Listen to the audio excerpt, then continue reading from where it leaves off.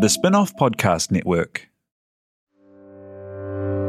When the Facts Change is brought to you by the Spin-off Podcast Network in partnership with Kiwibank, the bank for Kiwi looking to get ahead in business and in life. A bank that delivers expertise in banking know-how, smart advice for business owners wanting to invest, grow their business or diversify.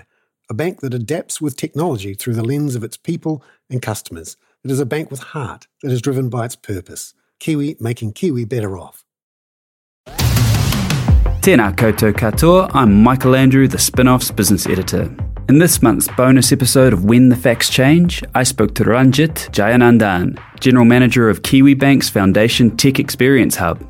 As the person leading Kiwibank's digital innovation journey, Ranjit has a unique perspective into how banking and fintech will change in New Zealand and the increasing role technology plays in the customer experience. So Ranjit, what exactly does the General Manager of Foundation Tech Experience Hub at Kiwibank do? On a day-to-day basis, I'd like to say I am responsible for helping a team of highly talented engineers, product managers, technology architects, and delivery managers to create some of the foundational tech blocks that we need from a banking perspective to create better outcomes for our customers. In addition to that, the other part of my role is to ensure that we're able to think about what the future state of banking is going to look like and what foundational elements we need to support that future state, which means thinking more broadly about leveraging tools and processes that exist elsewhere and trying to get us to that future state.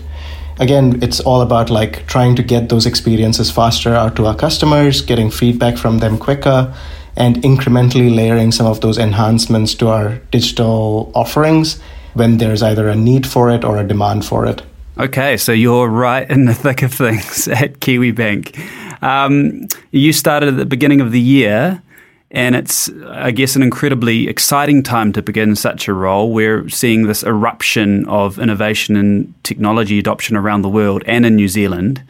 And it sounds like your role with Kiwibank is to make sure that it's a part of the journey here in New Zealand. Where would you say Kiwibank is so far with the adoption of this new technology and rolling it out to your customers? Spot on, Michael. There's a massive interest across the globe for a lot of these. I think every industry to get to that point where we are constantly innovating or trying to stay relevant to provide the best possible outcomes for our customers. So as far as Kiwibank is concerned, we've started this journey. It's been almost about 2 years since we've been into this journey, and we've tried to figure out what it is that we need to build and what changes do we need to make in order for us to stay relevant. And there's a lot of interest across the board to kind of accelerate and move to that modern tech stack that'll provide not only the stability that we need in order to support the future state, but also make changes faster, keep up with the demands for our customers. And it's also about not just changing the technology, but about the mindset. And we're probably right at the start of that mindset change for our customers as well, because when I think about it, the ways of working has kind of shifted with COVID quite a bit. And what that has meant is that lots of people working from home, so collaboration happens remotely. And when you have those sort of things happening, people start becoming a little bit more creative about how we can achieve outcomes. And what we recognized very quickly was that we need to start thinking about how our modern platforms that we have, not only for our customers, but also for our internal staff, are upgraded and ready and capable of being able to do what we needed to do in order for us to build those capabilities for our customers. So can you give me an example of the type of technology that's being rolled out internally that's considered an advancement? From my perspective, when we think about the technology, again, I try to think about it from a foundational block perspective. And if you look traditionally at banking, you would think about standing things up ourselves and using an on-premise model. But now we're looking more at a cloud-based shift in technology. So thinking about software as a service, looking at offerings across the globe that would provide us that capability, thinking about how do we become cloud native whilst also making sure that our customers information is safe, our customers' data is safe, and more importantly, their money is safe. So thinking about what that right balance is of where we keep the technology stack that we have today versus what we try to think about moving into the cloud. Do you think your customers are ready to engage with this type of new technology? And I know it's probably manifesting itself as a movement to primarily online banking. Would you say your customers are embracing this shift? Absolutely. I think what we have seen is that more than 80% of our customers, and this is like even before COVID, was that a good number of our customers were using our digital channels. That's our mobile app, internet banking, website on a fairly regular basis. From some of the research that we have seen, this is way higher than our peers in the New Zealand market. I think the reason for this is because Kiwibank is relatively new into the market. If you were to think about it, we started in 2002, and therefore we'd be a millennial. And a lot of the millennials who kind of like came of age with Kiwibank, came of age with the advent of mobile banking, smartphones, the Apple iPhone, etc. So I think internet banking is second nature to a lot of our customers, and therefore it's been an easier shift for some of those folks to kind of go, all right, this is how we want to do things, and therefore it is being provided by Kiwibank, and therefore we have a good uptake of digital technologies with our customer base. Okay, so they're definitely poised to take up this new technology because they're already having embraced it from the get-go, right? Agreed, yep. Okay. You've worked extensively in the US for companies like Oracle, so you have an inside perspective into how technology is changing and progressing both fintech and startups overseas, right? That's right. If I take the US example, it's a much bigger market than New Zealand, and there's obviously there's some benefits that come out of having a bigger pool of people who work in a similar kind of field. In New Zealand, for example, if you compare the number of people coming out into the market from a tech perspective, there's about 5,000 universities in the US versus 8 in New Zealand. So the scale is much larger. And the other big difference is that the scale of investments flowing into the financial sector or the financial technology sector in the US is much larger as well. So there's a few market differences between the US versus New Zealand. Despite of all that, I think New Zealand is still punching above its weight in terms of innovation. And one of the things that we've also seen is that COVID has actually accelerated the acceptance and adoption of some of these digital banking technologies across the board. And therefore, we're in a better position than we were probably 5 years ago.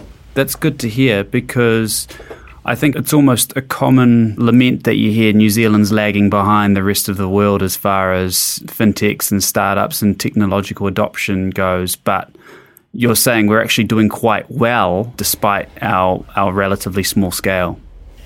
Yeah, I think it's again one of those things where I read a news article the other day which said that since COVID, the digital uptake in New Zealand over the 10-week period of the lockdown was higher than what it was in the 5 years. So it's a good momentum that has built up behind the COVID wave, which I think it has actually pushed a lot of people into being digitally savvy, and then that first barrier has been crossed, and now it's really about pushing it a little further and trying to see where we can get to in terms of additional innovation, etc. And this is where I think our friends doing the fintech work in financial technologies will effectively help us push that a little bit out in terms of innovation, creativity, etc. You mentioned COVID. Would you say that COVID had an effect on the way people and customers engage with their banks? Oh, absolutely. With the branch closures, etc. during COVID, there's been a change in the way that people have been forced almost into using digital tools to do the functions that they potentially would have, walked into a branch to do or have done via phone banking. It almost made it give it that much needed push in the right direction. And from that point on, it was very much about all right, how do we make these experiences as awesome as possible for our customers? And we're at that point, and COVID has definitely helped with that. And that's where you come into it, of course, right? Because starting at this nexus, at this point where you're trying to augment this customer experience and make it as compelling as possible with more people engaging Kiwibank online and digitally. That's right, yeah. We're really at that starting point where we want to think about how can we make the best out of that momentum that has been created. How do we invest in the right set of technologies? How do we invest in the right set of tools? And also be able to kind of like go back to thinking about, customers and their outcomes that we want for those customers, and making sure we're giving it the best possible lens from that perspective as well. Very good. So I wanted to touch on how you compare the technologies that have been developed overseas to what's emerging in New Zealand. You probably can't go into specifics on what kind of tech you've seen, but would you say New Zealand is picking up what's been developed overseas, or even preempting what's emerging in places like the US? I think so. I think we're starting to get to that point where if we were to ask this question 10 years ago, it's all about in-house development of a various number of technologies to kind of keep up with the market, etc. But now what's happening is that there's this wide array of tools that you can buy off the shelf that provide base functionality that you can use in your product offerings. And I think one of the things that we want to try and do from a Kiwibank perspective, and also I think most organizations around the world, is to not reinvent the wheel. If someone solved the problem, then may as well use that to solve our own problems. And it may not be in the same industry, for example, but it is a similar problem. And at the heart of it, it's all about figuring out what it is that those technology or what those specific products offer, and seeing which of those specific offerings are relevant to us, and making sure we can get those pieces of technology into the organization and then customize it and build on top of it so that we are able to provide those outcomes for our customers. Another issue you commonly hear in New Zealand, especially within the startup community, is that it's very difficult to, one, access capital here, and the other, access talent. Would you say, especially in the last year since COVID, that that's something you're observing, a lack of talent and difficulty recruiting the right kind of people? Definitely from a talent perspective, yeah. It's become very obvious to us that there's a shortage of talent in New Zealand. Now it's looking a lot worse than it was probably in the last year, where everyone's competing for the same set of people to work on very similar types of problems. And one of the things that Kiwibank's finding is it's quite hard to find the right set of people to work on the new tech stacks that we want them to work on. Can you explain what a tech stack actually is? A tech stack is effectively all the pieces of technology tools that you may need to run an efficient process. And if I were to give you an example, it would be internet banking. There's probably about 4 or 5 different applications that prop up all the functionality that you see on front of your screen. And the pieces of functionality would involve taking a piece of data from our back-end systems all the way to the front-end systems that give you a sense of, here's what my balance looks like, for example. So each of those systems that the data interacts with on its way to making it to the screen, there's a bunch of things that happen, and the tech stack is effectively any piece of kit that sits across that spectrum of systems that allow you to eventually see what your balance looks like on a front-end screen. All right, I'm beginning to understand how complicated your job is. It sounds like a lot to take in. There's a few things, yeah. Yeah, definitely. On the talent issue, there's also the capital issue, which you hear a lot of startups talking about in New Zealand and a lot of companies, and it's also seen to be responsible for this exodus of companies that are being bought up overseas, you got your Vens and Timely. Based on your experience overseas, is that what you think is a factor as to why these companies aren't staying in New Zealand and moving elsewhere? I don't think they're necessarily moving. It's more of those organizations or those companies get to a certain point of maturity where the next natural step for them is to be acquired by an organization that is bigger. And again, given the size of New Zealand, some of those organizations may not exist in New Zealand. One of the big things that we've been hearing is that those specific organizations, they have a solid set of tools that they have built themselves. And now there's a desire for another organization or a competitor to take those tools and make it their own. But I don't think the lack of capital is a concern anymore, because there is quite a bit of capital flowing in the New Zealand market, especially for, good ideas. Although it's not as well established as it would be in the US, where, you have your Silicon Valleys and you have a bunch of investors who are ready to take on those ideas and run with it. We don't necessarily have that sort of framework in place in New Zealand. It's a matter of scale, and as well as the fact that we've started on this journey much later than a lot of those other countries. But that being said, I think I've read a recent article which said that we were definitely punching above our weight in terms of fintech innovation, and we've gone up in the rankings in terms of where we were probably a year ago to where we are today. Okay, that's great to hear. When the Facts Change is brought to you in partnership with Kiwibank to help you understand the issues affecting the economy. And that's what their team of experts is here to do too. Here's Kiwibank economist Sabrina Delgado on what's happening with the labour market in Aotearoa. Our slowing economy gives way to higher unemployment, and we're seeing tightness in the labour market quickly abating. Both a recovery on the supply side, with our surging migration boosting labour supply and loosening some very tight labour market conditions. But now a stronger narrative is coming through. As consumer demand cools, so too is the demand for labour. Firms are no longer hiring with the same gusto. Already, unemployment has started to lift from record lows, and we expect that to continue throughout 2024.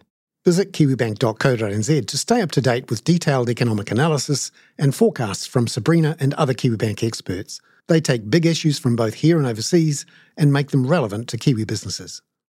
Raising capital or taking your business to the world? Investment Fix has the lowdown on everything you need to make it happen. This season, we're exploring the US market, the opportunities it offers, what it takes to grow a business there, and the best way to approach investors. Join some of the superstars of the investment and business world as they share advice from their time in the US so you can make your mahi count in this massive market. The Investment Fix podcast, brought to you by Invest New Zealand. Tune in today.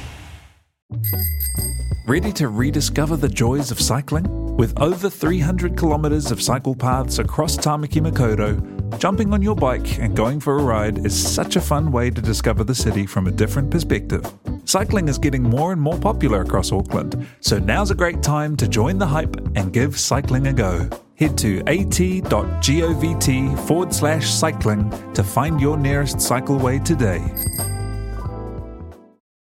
In terms of attracting talent to New Zealand, when you came from the US, it was in 2016, right? That's right, yep. So what exactly do you think a specialist working in the tech industry is looking for in a job based on your own experience? Is it just remuneration, or is it creativity, or is it freedom to practice your craft as you would like? What explains the movement of tech workers?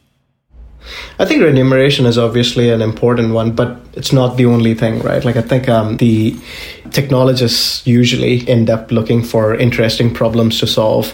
It's a very logical and science-based process, but there's also an art to it. So there's a lot of creativity that comes into solving those difficult problems. And there's always constraints that technologists have to work with. So, if it is a constrained environment, then there's an ability for a technologist to kind of shine and show that creativity and that for that to come through. Obviously, people are looking for good work-life balance, which I think most organizations now recognize that and offer that as a package deal. There's not a whole lot of companies you see today not promoting remote work or parental leave, etc. So all those good stuff that comes with it. And at the heart of it, technologists really like that flexibility, being empowered, being able to make decisions, having autonomy and working with a team. And I think if you were to package all those things up, you'd make a person who works in technology or a technologist or an engineer quite happy to come and work for you. Very good. I was talking to a startup that had launched in Westport, of all places, a few years ago, and they had managed to attract some former Silicon Valley staff to this tiny town of 4,000 people. And it seemed like lifestyle and the connection to nature was a major factor. Absolutely. And I think, if we were to be able to attract talent from outside of the country, and this was one of the things that we can market ourselves as Kiwis is that it's a great place to come and live, especially post-COVID. We're, come up on top as most livable cities, both Auckland and Wellington, featuring that top 10 list. Yeah, from that perspective, definitely. And there's a lot of interest in roles from overseas folk, like more than we've seen in the last couple of years this year. But unfortunately for us, it's a longer waiting period if we were to hire people externally than we were to try and find talent in New Zealand. One of the things that we have been doing is looking more closely at the interns and grads who are coming out of universities in the country. And I think that's one good way to develop that tech talent and that tech pool in the country. Yeah, obviously you've got this emerging wave every year of talented New Zealanders that can't travel overseas anymore, and this is a resource that needs to be tapped, right? Yeah, people who would have gone on an OE and done work in the UK or the US, now you don't have those opportunities presenting itself as much as it would have in the last few years. So this year you'd especially be looking at that group of people who would have potentially gone and worked in an overseas market. There's some good opportunities there, but then again, it's still a smaller pool than you would find in, say, Europe or the US. So where do you see the future of banking heading? It's in the short term, both in the long term as well. Yeah, I think there's going to be a lot of innovation around how to make the banking process a lot more seamless. So if we break down any process that we have today in the bank, if it's lending or starting up a new account, etc., there's a series of steps that need to be completed before we get to that point. The goal is to be able to make sure that is a lot more seamless. The other part is, there's a lot more emphasis being put on financial literacy right from an early age on. So we've done some work with schools through Banker, one of the organizations that we partner with, and we'll be seeing a lot more of that financial literacy piece playing out. It's always good to start off that journey right at the start, as opposed to getting into your 20s and realizing that you need to start a bank account. I think people are starting to realize that very quickly, that having a bank account and being financially savvy is actually a good way to start off on the path where you want to get to. We're starting to see the demographic of people who are starting up bank accounts getting lowered quite a bit. Yeah, Banker are doing really good things, making financial literacy and numbers exciting rather than this idea that it needs to be ignored or neglected until it becomes a problem. Yeah, absolutely. And that's exactly where we're going in terms of getting some good tooling that allows for personal finance management to work better. Customers being able to make smarter decisions based on data and making sure that data is available to them in a consumable format, and that it's not something that they need to analyze themselves, but rather giving them the ability to go, here's some insights based on what you have been doing or what your financial profile looks like. And that's some exciting stuff where you really get a good sense of where you want to be and getting that view in front of the customers. And that's another example of technology that's allowing this type of engagement to happen. I mean, Banker uses a digital platform to teach the students that are enrolled in the course, right? Definitely. The building blocks that we provide will allow for some of those technologies not only to be enabled, but also enhanced as and when needed. That's effectively where we want to get to, is not necessarily be able to predict the future, but get to a point where we're nimble and flexible enough to be able to provide the right tools at the right times, so that when there is a need or a demand for a specific set of features, we are able to provide that. So it's not really about here's a golden standard that we want to get to in a decade's time. It's more about what are the building blocks and the foundational pieces that will allow us to get to whatever that future state may look like.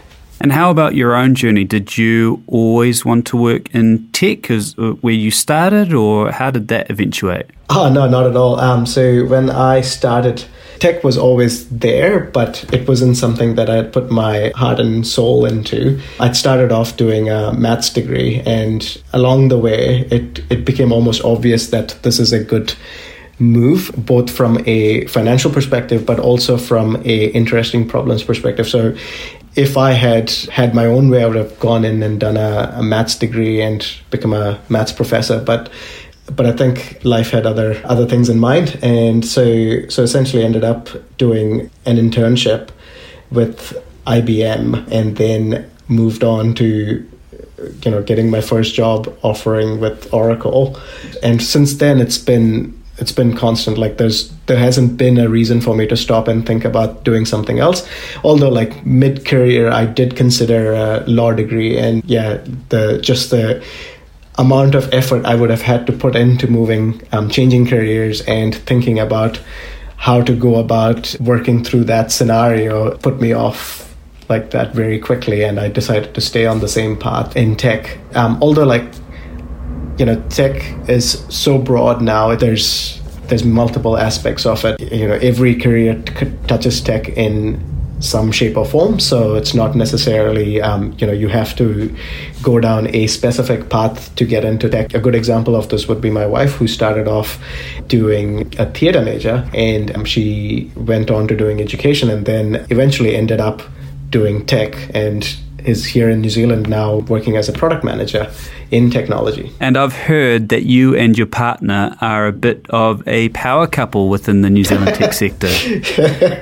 Oh God, no, nothing of the sort. But we both did apply for the same role when we had first come into the country. And unfortunately for me, my wife did get the role before me. And then when she turned it down, it was offered to me. So you were second choice. Oh, that's all right. I was second choice.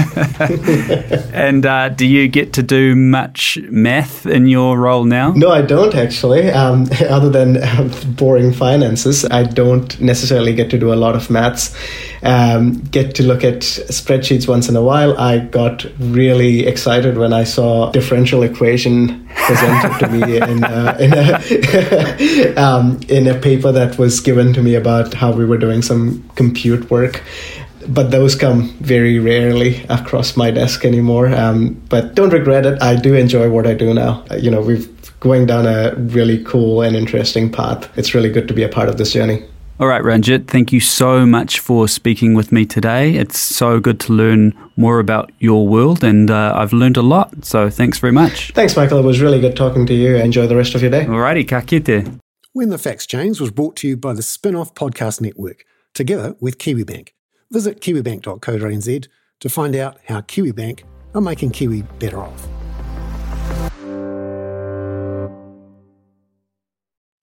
Kia ora e te iwi, Te Aihe Butler here, podcast manager at The Spin-Off.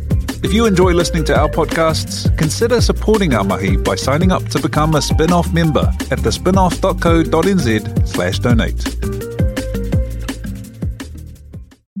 The Spin-Off Podcast Network.